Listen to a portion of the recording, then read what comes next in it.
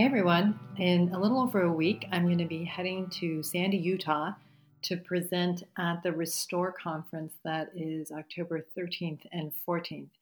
And this is the second Restore conference that Faith Matters is putting on. And last year, just like this year, they had an incredible lineup of deep thinkers and uplifting musicians and just a remarkable 2 days. I absolutely loved it. It far exceeded my expectations, and I am really looking forward to going again this year. Today we're releasing the presentation that I gave at Restore last year, where I spoke about the integration of spirituality and sexuality from an LDS theological perspective, and how through our own moral and spiritual development, how these two become clearly two sides of the same coin. And so that's a 30-minute presentation that you can listen to now. If you'd like to come to this year's Restore, you can use the code JFF and use the link in the show notes to purchase your ticket and get 20% off that ticket.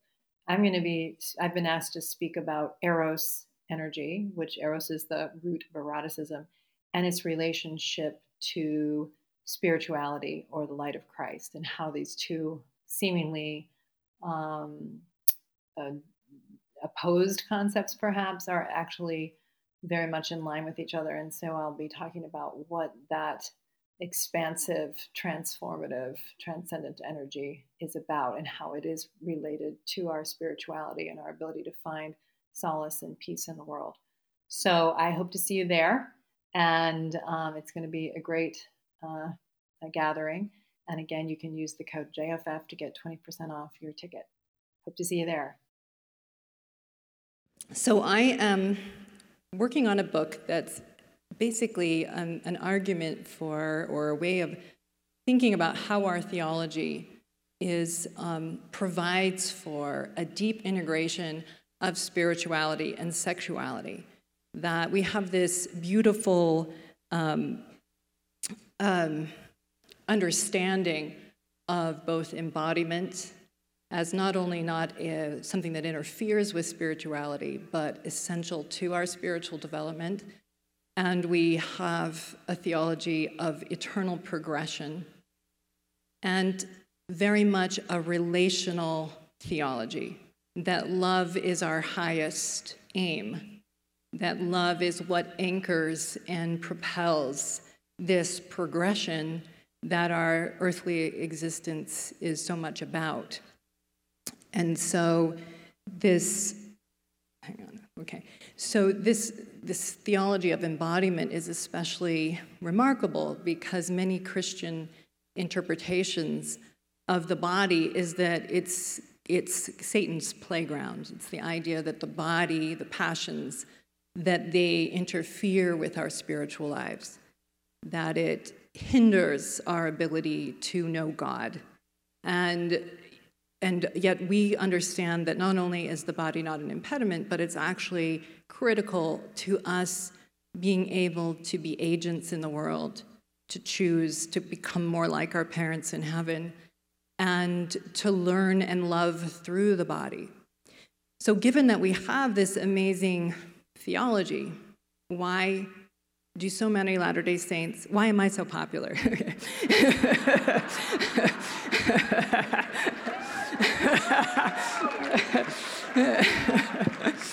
Why do so many Latter-day Saints struggle on this front, right? To create any meaningful peace with their sexuality. Because we value marriage as well, and even recognize the legitimacy of sexuality in marriage, and yet many people struggle in either repression of their sexuality or some version of compulsivity around their sexuality, or vacillate between the two, but struggle to find any meaningful peace or deep connection to their sexual being and to their spouse. And so I want to talk about this from a frame of looking at stages of development. So we are here to grow line upon line into wiser and more loving beings. We understand that as part of our purpose here. There are a lot of theorists who have laid out the way that progression happens. You have Kohlberg's theories of moral development, you have Fowler's stages of spiritual development. I'm going to be talking mostly about Robert Kegan's work. He comes from the frame of ego development, or that is how we relate to our sense of self and how that shapes our relationship to others, to our morality, to our sense of God, and to our sexuality, right? So that it really comes from this understanding of ourselves. And so he talks about it in 5 stages of development. I'm turning it into 3 stages to keep it simple. And I'm just going to talk to you about what each of these stages are like and how they shape how we think about ourselves as sexual beings, how we think about who God is or what God expects from us in a sense, and how we relate to one another from these frames. Now, we must go through these stages, and when we go from one stage to the other, we integrate it and transcend it, but it's always a part of us. And in stressful moments, we all quickly regress to stage 1, okay? This is why civil society can fall apart rather quickly. But the more developed you are, the more ability you have to handle your life and to stay in your higher self despite those pressures to pull you downward. Also, not everyone moves through the stages because if you've grown up in a family home environment that's more chaotic or cruel, you may struggle to have the order and organization that you need to move to a higher level of understanding of who God is, who you are. And the third thing I would say is that we may move ahead in some areas of our life, but stay tethered in other areas. And sexuality, I think many Latter-day Saints move ahead in some areas, but their sexuality often gets stuck in this more fear-based frame. And I think one of the reasons is because sexuality is so central and core to our sense of self that it's harder, I think, to come into a place of acceptance and a willingness to be knowable in this way. So I think because it's more frightening for us, we tend to not evolve as readily in the sexual realm. So the first stage is what I call the egocentric stage. And we have no choice but to start out egocentrically. That is, we don't know the world except from the frame of our own experience in the beginning. And so we understand the world as it affects us. And so we are self-preoccupied, and we're focused on our own desires and impulses and feelings. And we're very concerned with keeping ourselves safe, like keeping ourselves, okay. We're looking after ourselves at this point. And so we understand that we are in a larger world in which, authority figures and so on, we can get in trouble, we can have bad things happen to us. And so we're very attuned to what other people want from us. And so a lot of times our sense of right and wrong is really determined by not wanting to get in trouble. And so so we want to avoid people being upset with us. This is a story about me when I was little. I had just learned to write my name, and so I wrote my name on the wall behind the couch with a backwards J. And my older brother said, hey, Jennifer, did you write your name on the wall? And so I'm sitting there thinking, do I want to tell the truth or not?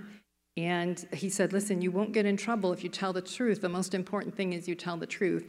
So I thought about it a little bit more, and I was a child of little faith, and so I said, no, actually, Carl did it. So I pointed to my brother who's crawling on the floor, that I was framing him. So in this stage, you're not yet able to really think about what your impact is on others. You're not thinking about how your actions might affect another person. You're thinking about how they affect you. So, okay, so now, again, most people are able to grow around age 7 or 8 into more relational awareness. They're more able to think about how their actions impact others, and I'll talk about that stage more in a minute.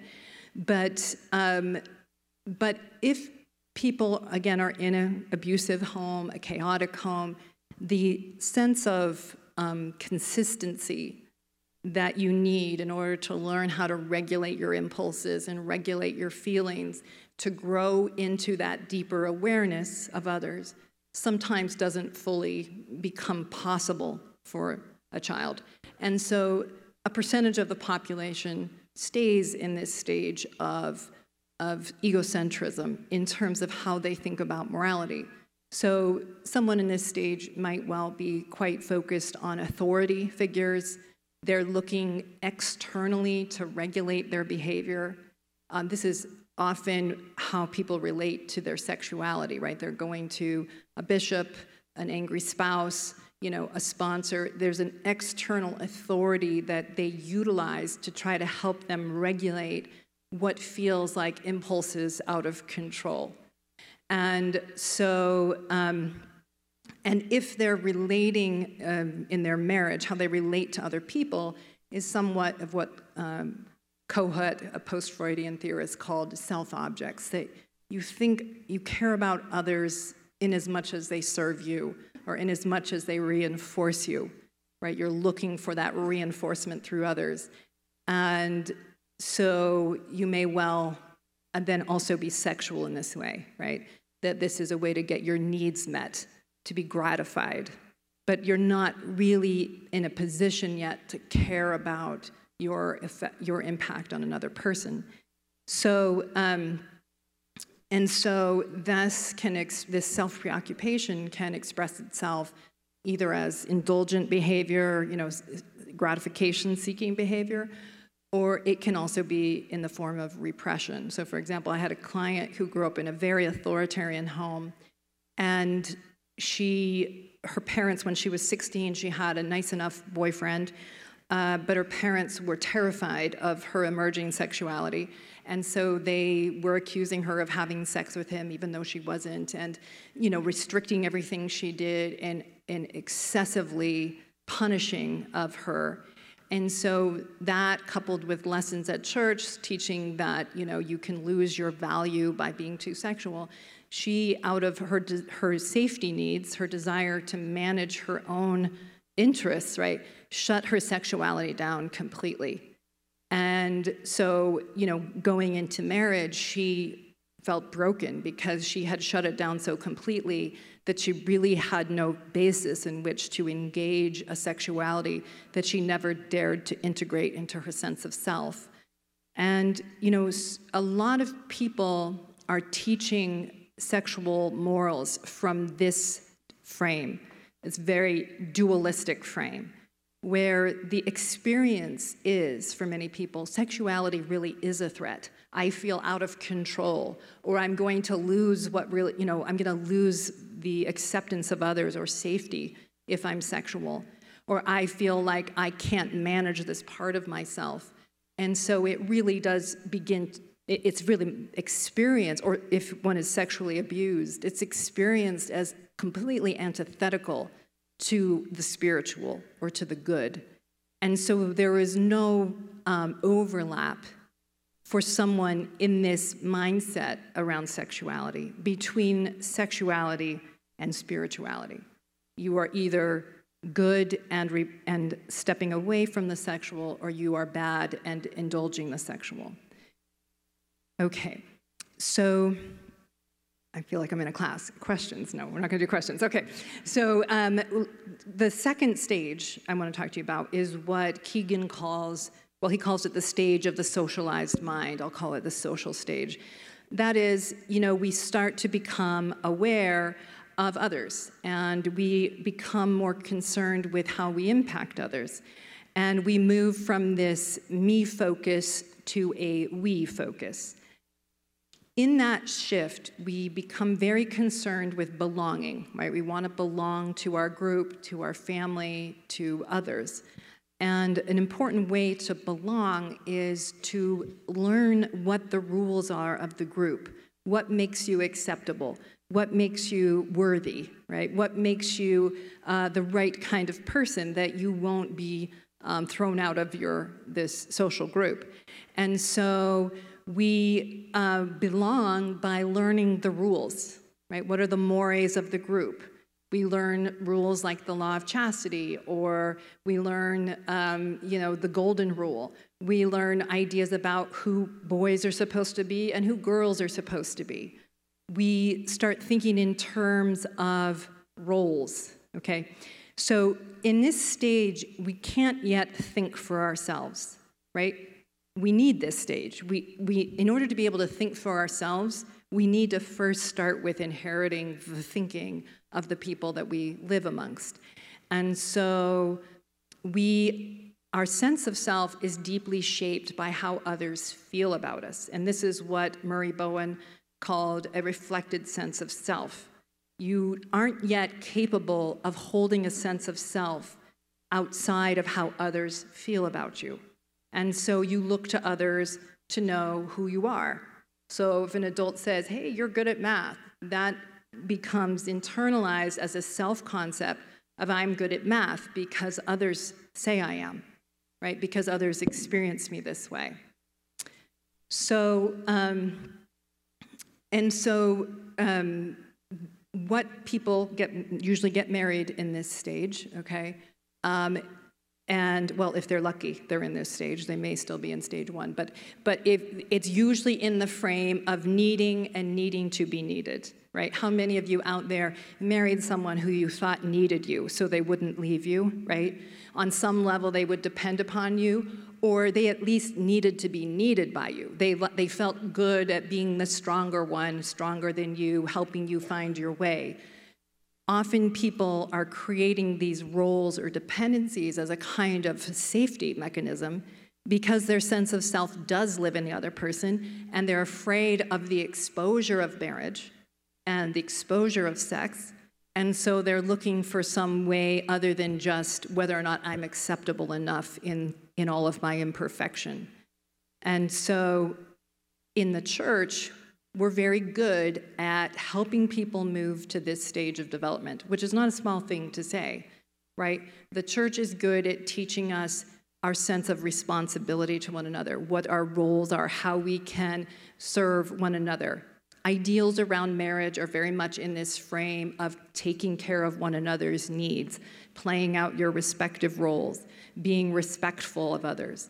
And, if the soonest you can really master what is required of this stage is in late adolescence, and that's when you might call your teenage child responsible, okay? That's when you know that they have kind of accomplished what is needed to live responsibly in the world.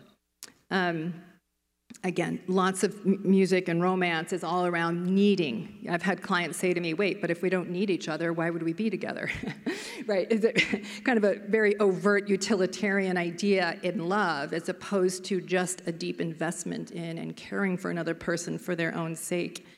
So sexuality in this social stage is respectful, cooperative. This is how we often talk about it in church, that it's fulfilling one another's needs. Again, back to that role base, never compromising the other person. But it's really not yet choice-based, our sense of love and caring for others. Again, as well, because we care so much about belonging, just the framing of worthiness interviews speaks right to the fear of a stage 2 person, that your sexuality will undermine your value, your worthiness, whether or not you'll be lovable, right? So a lot of people fear that their sexuality will keep them from being accepted and worthy and loved by another, and that's why it's so hard to really inhabit their sexuality. Just a Howard W. Hunter quote right to this point of how we often talk about this at church. Tenderness and respect, never selfishness, must be the guiding principles in the intimate relationship between husband and wife. Each partner must be considerate and sensitive to the other's needs and desires. Very much a stage 2 idea. And I do also want to say that, one of my people I taught on my mission, he was struggling with alcoholism, underemployed, impulses ran his life. He joined the church because he wanted to be a better man, he wanted to be a better father, and he now had this social group of expectations that helped him to elevate his functioning. He took on a role, took on a calling, had other peers that cared about what kind of father and person he was, and that allowed him to raise his functioning up to this very important stage. And so when we're operating within a sanctioned form of sexuality, that's when sexuality and spirituality can have a tiny bit of overlap, okay, when it's in the most sanctioned way. But we can still be very authority-focused. We're still, I get all kinds of questions all the time. Is this behavior okay? Is this behavior okay? Like, I'm trying to find someone to tell me if it's all right. And there's nothing wrong with that. Like, we need to go through that to help us know how to think. But ultimately, we want to move beyond this dependent stage. If we're really going to become capable of intimacy in marriage, intimacy in our relationships, a deep acceptance of ourselves, a deep acceptance of our sexuality, and this capacity to really experience the joy that we are capable of as human beings. So this next stage is what Keegan calls the self-authoring stage. This is where people move from an external authority to a deeper internal authority. That you go from what others think to what do I think, right? What do I believe? Okay, this is what my faith community believes. Who am I relative to those beliefs? Who am I in the world? This is what Mary Beth Raines, an LDS therapist and thinker who wrote an excellent piece in Sunstone, I think in 2001, on the sexuality and spirituality and moral development, a piece I strongly recommend. And she talks about this as this continental divide, when you're moving from that external to the internal. And so we're going from other validation, I need you to be okay with me, for me to be okay with me, into a deeper internal or self-validation, that I am at peace with who I am, that I know God accepts me, that I'm loved, I matter in all my flaws and my ongoing development, but I am okay. And part of that coming into a real self-acceptance is not only just believing literally that we're known and loved, but it's also living in deeper integrity with ourselves, that we're not doing things to get others to tell us we're okay. We're taking our own honest assessment, our own honest judgment more seriously, and living in alignment with what we know and believe is true. And because that integrity is literally what makes you less anxious, less in pursuit or in need of other validation, and more willing to be knowable to others. And so we're actually able, even though we know our own minds better, we actually reference our own minds more deeply, we are paradoxically perhaps less self-preoccupied because we don't need to prove ourselves anymore. We're not trying to project something that's not true. We'll let people in on who we are and how flawed we may in fact be. And so when you're in this external dependency, desire, I talk about this a lot in the coursework that I do, desire in that stage is what I might call wanting, that it's coming from a place of emptiness, and I want you to make me feel acceptable. This kills desire in marriages. If someone feels like they have to manage the ego needs of their partner, or they've got to fill a service for them, right? As opposed to in the self-authoring stage, this is where you start to desire out of wholeness. I don't need you, but I desire you. I value you. I'm grateful for you. I know you, all of who you are, and even how it's very different from me, and yet I'm invested in your happiness, not to make me okay, but because I have something to give in this stage. This is where the right hand no longer needs to know what the left hand does, because it's not trying to reinforce a sense of self outside of yourself. And so desire in this stage is a deep form of valuing and choosing to love one other person, right? And it's a real, this ability to both be more deeply at peace with our sexuality, because we know our sexuality is creating good in the world. To be at peace with ourselves because we know God accepts and loves us, inclusive of our sexuality. That we dare to be knowable, even the undeveloped parts of us, because we dare to look at where we're in need of development. Because we dare to lose our egos to find our strength, right? And so this is where couples can often talk about this deep sense of transcendence and connection that is a part of sexuality and spirituality, that they begin to experience a deep anchor and groundedness as well as transcendence through a kind of rich embodied love. And this is where we become capable of a kind of joy and celebration of life and celebration of one another that's so precious and such a gift.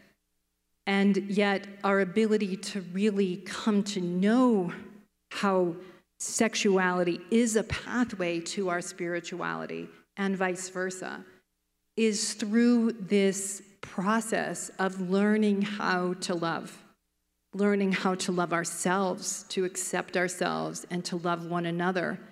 And marriage, this divine institution, is that workspace. It pressures us to face who we are, to face this frustratingly different person sometimes, and know what it is to see ourselves reflected in what they know about us, and to have the courage to grow and to love and become more deeply capable of knowing and being known, and knowing that some of that beauty and joy that is a gift to all of us as children of God.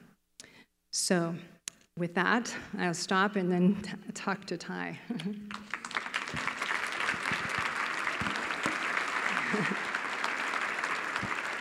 Testing. Is this on? Yeah, you're on. So, JFF. Yes. I have to just, a funny aside. So I have a full-time clinical practice, and I would say a handful of times a week, somebody brings up something that they learned from JFF. JFF, I was listening to JFF this week. This is what JFF said about that. I think with that, I think it really, this is a little bit of an aside, but I think your contribution to this conversation in our community really cannot be overstated. Thank you so much for everything that you do to better people. So a couple of questions. So I have the opportunity to dialogue with Jennifer about a couple of things here. And as you can imagine, Jennifer is a really one of the funnest dialogue partners that you could have when talking about sexuality and spirituality. Now, as you were talking about this frame, it's all about how a lot of this stage how it manifests itself, right? But also how marriage can pressure that. As of, what was it, May or April General Conference 2021, we got the message that, since 2019, more than half of all adults in the church are single. Yeah. So what does I think there's two pieces here. There's this kind of broader question of what does the integration of sexuality and spirituality look like for singles? And even as you think about some of these stages, does that mean that they're not progressing, or what are your thoughts on that? Yeah, well, okay, a couple thoughts. One is there's a lot of people having a lot of sex who aren't at all integrated with their sexuality. So having sex and being integrated are two different things, although there are probably limits on how much you can learn to love through sexuality if you're not in a partnered, experience. But I think there are plenty of people who have even chosen a life of celibacy for given reasons. They feel it's the most right thing, that there's a self-authorship in how they've determined to relate to their sexuality that's not at all about shame or a rejection of sex. In fact, in some of my dissertation research, the women I was really looking at women's integration of their sexuality moving into marriage, and the women the small minority of women who made that transition very comfortably had, out of a self-authoring frame, I didn't have the language for it then, but had this, they'd made a decision about how they were going to be in relationship to their sexuality. So they accepted it as a good thing. They were excited about the fact that they were sexual beings, but they were actually quite conservative compared to the other women I interviewed in their behavior, because they were actually safeguarding it as something rather very special, something that really mattered. So it wasn't a rejection or a shame, and it didn't interfere with their sense of self, but they safeguarded it. And then when marriage opened up, then they moved readily into it because of that. So I think I think there's a lot of ways to express our embodiment and eros energy in the world. And I think it really hinges on this sense of choosing who we will be, how we fulfill the measure of our creation, whatever circumstance we're in. Mm-hmm. Thank you. Mm-hmm. How much time do we have? Do we know? I think six minutes and 40 seconds. Okay, so another question. And I want to ask this in the context of parenting, right? Esther Perel, mm-hmm. right? She has this mantra of, tell me how you were loved, and I will tell you how you make love. Mm-hmm. So parenting, the way we parent our children really can impact how they experience and integrate their sexuality. Within the values frame of the church, what would you recommend or speak to in terms of parents who want to, there are these values that we frame as what we call the law of chastity, right? Mm-hmm. But who also want to really open up to and nurture and facilitate this development, right? Mm-hmm. Healthily. Yeah. How do you do that? How do you hold those two things together? Yeah. Okay, good. So I think parents are living in this sort of duality of this is wonderful and not yet. And that's kind of it feels like a contradiction, but doesn't need to be a contradiction. So I think, first of all, the way the parents live, if you think sex is a terrible thing, you're going to have a hard time not communicating that to your children, no matter how much you tell them it's a beautiful thing. Okay, so your children do track how you feel about your own embodiment, how you feel when your spouse touches you, how you feel in your own skin. And so you're giving a lot of messages around that. But you can really speak in terms of it's a bad and dangerous thing, or you can speak in terms of it's a beautiful, a potentially beautiful thing. And so how you safeguard this. I mean, I think Carolyn Pearson talked about this in the interview she did with on the Faith Matters podcast around, do you use it to shame, or do you create a safety around it that's a celebration? And so, if you really mean it, kids get that. And so I think it's helping kids also to become also choosers, not fear-based. I think we do way too much of fear-based and worthiness ideas that really actually interfere with our goal, as opposed to it's a great thing, and how you relate to it matters, and how it affects you and others. It's a very powerful language. So being wise in how you relate to yourself and others with it is really critical. So it's a kind of elevation, but and you can say, you can be destructive with it. So you want to safeguard in that sense, but you're really pointing them towards what's possible.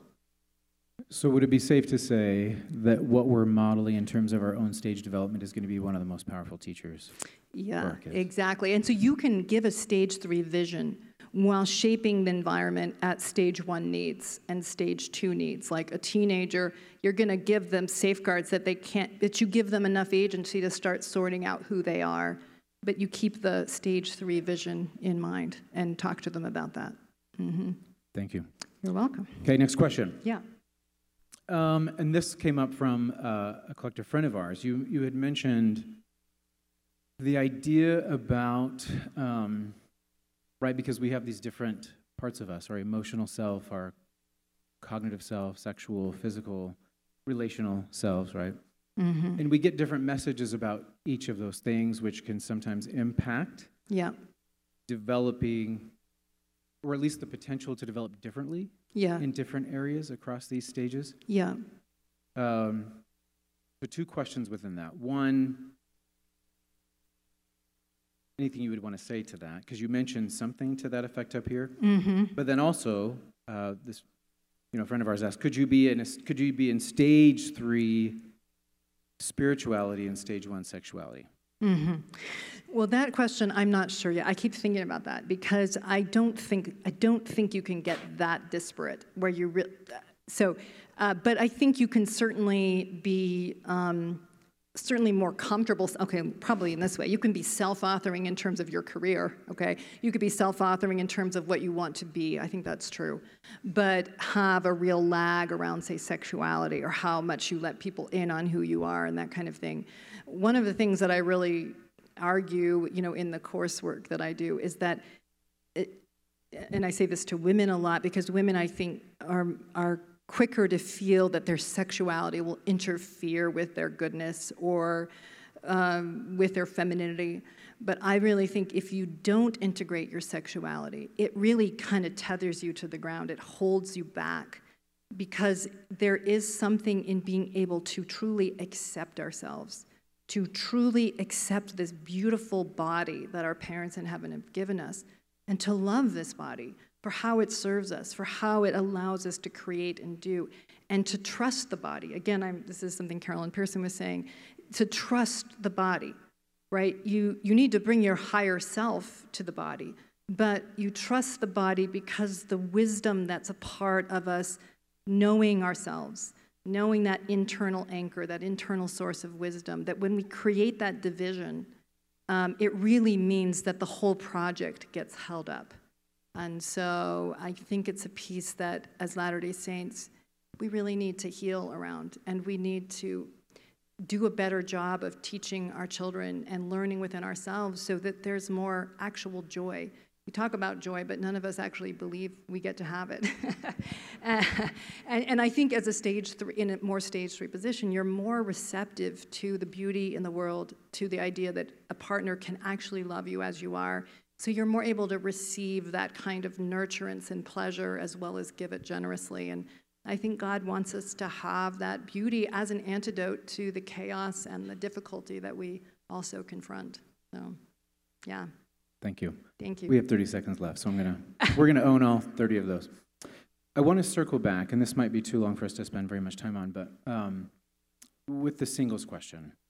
And the idea, you said something to the effect of being able to channel Eros. Did you say that? Yeah. So I want to investigate that for a second. Because we, I think, problematically have conflated intimacy and sex in our culture. Yeah. And that may be whether it's an expression of anxiety or whatever with the S word, feel uncomfortable. Right. But there's a sense in which we've done ourselves a disservice, right, in conflating those two. Yes. Where there's lots of sex where there's no intimacy, and there are ways to experience intimacy without sex. Right. So is there anything that you might speak to in terms of this? What would it mean as a single person to integrate sexuality with our spirituality and to be able to sublimate, to channel that into deeper connection, intimacy on a human level? Yeah. One of the things I tell clients is, how we do human will be the greatest predictor of how we do marriage, right? Yeah, this is a big question, but I'll be very fast. Just the Eros energy is expansive energy. It's what makes us feel alive. It's what is at the core of creativity. It's what the core of happiness in marriage, actually, is when people feel that a marriage expands them, they're happier. And so one may, out of that self-authoring, make a decision to not engage their sexuality in a relationship. But when it's done out of a choice, well, you have this creative energy. You are looking for other ways to express that energy into the world and to create and to offer out of out of this way that you're living in your life. And so there's many ways to channel that powerful creative energy. Yeah. Thank you, Jennifer Finlayson. Thank you.